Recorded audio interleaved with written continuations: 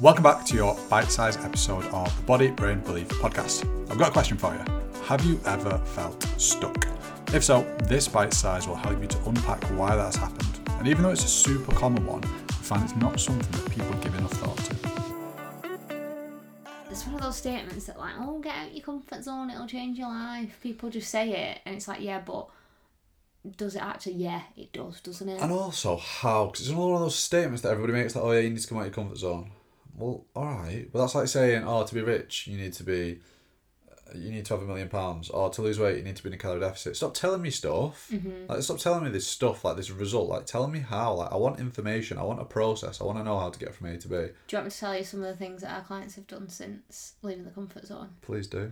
We've had people going on roller coasters who've never been on roller coasters before. Yeah. People climbing Snowdon. Yeah. After not particularly having much faith that they could. Yeah. We've had people buying wetsuits and going freshwater swimming in Scotland. I'm putting those wetsuits on to social media. Yeah. Not pictures of themselves in it, not just the wetsuit. May have seen them. Yeah. We've had... I had another one in my head then that's gone. We've had people buying different types of clothes. We have. So, things that they never thought they would. All kinds of greatness. I know after lockdown we had a lot of clients who chose to wear certain items of clothing around the beach, around the pool, that they wouldn't have done previously because they would have thought, well, I don't weigh this much and I don't look like that, and therefore I can't. And summer clothes as well. Lots of people in some like shorts and... Oh, a big one, wearing bright coloured clothes instead of black. Yeah. Because they feel comfortable to be seen. So many different ways that people are leaving that comfort zone. Yeah, it's incredible, isn't it? Honestly, it's great. And do you know what? I think when... Oh, another one. One of my clients had... One of your clients? Sorry, one of our clients. Joint effort. Yeah. Do you remember when we run this together? Do you know who I am? Do you remember me? Well, she was kind of scared of bridges and heights. And has actually... crossed bridges with her family, crossed bridges on her own. So these are actual things that are meaning that they're doing things that either one, they've never experienced before, or two, is making the quality of life or the quality of life for them and their family better. And that is life changing, isn't it? I think that's the thing as well. Like, when we talk about our comfort zone, we've got to remember that it's different for everybody. We've just given about 50 different examples there of different things, like crossing a bridge and wearing a bikini around the pool. So different. Like, they couldn't be further apart in regards to the actual action itself, but those two people, or those people, were...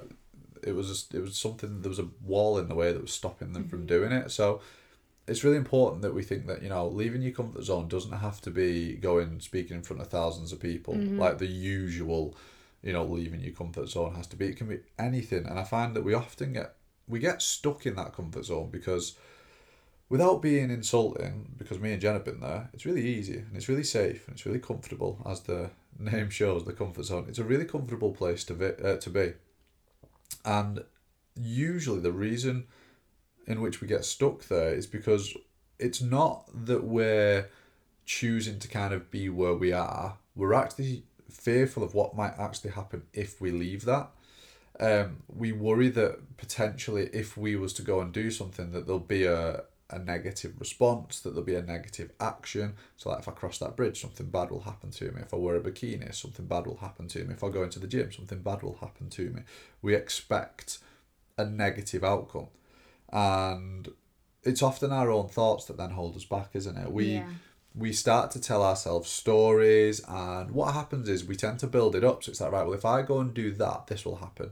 And if that happens, it's going to make me feel this way. And if I feel this way, then that's going to happen. And then this will happen as well off the back of that. And then this terrible thing will happen as well. And it could be that those thoughts and beliefs that are holding you back are based on something that actually did happen. Absolutely. So we've had like people feeling uncomfortable to exercise outside because someone had made some comment on them when they'd done it before.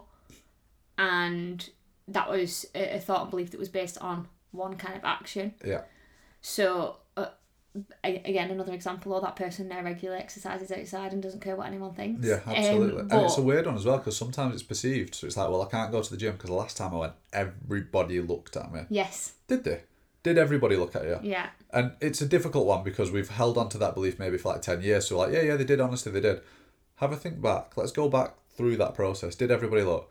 Well, not everybody. Well, who looked? Well, I didn't really see anybody looking, but I just assumed everybody looked at me. And often we can then hold ourselves back from doing something that we actually potentially really want to do because for 10 years we've been telling ourselves that something happened that didn't. But often, as well, as Jen said, it did happen. There was something that happened. Someone did say something that made us feel that way, but it's just important we explore that, isn't it? And I think it's sometimes that one thing we then generalise potentially to other areas of our life as well. 100%.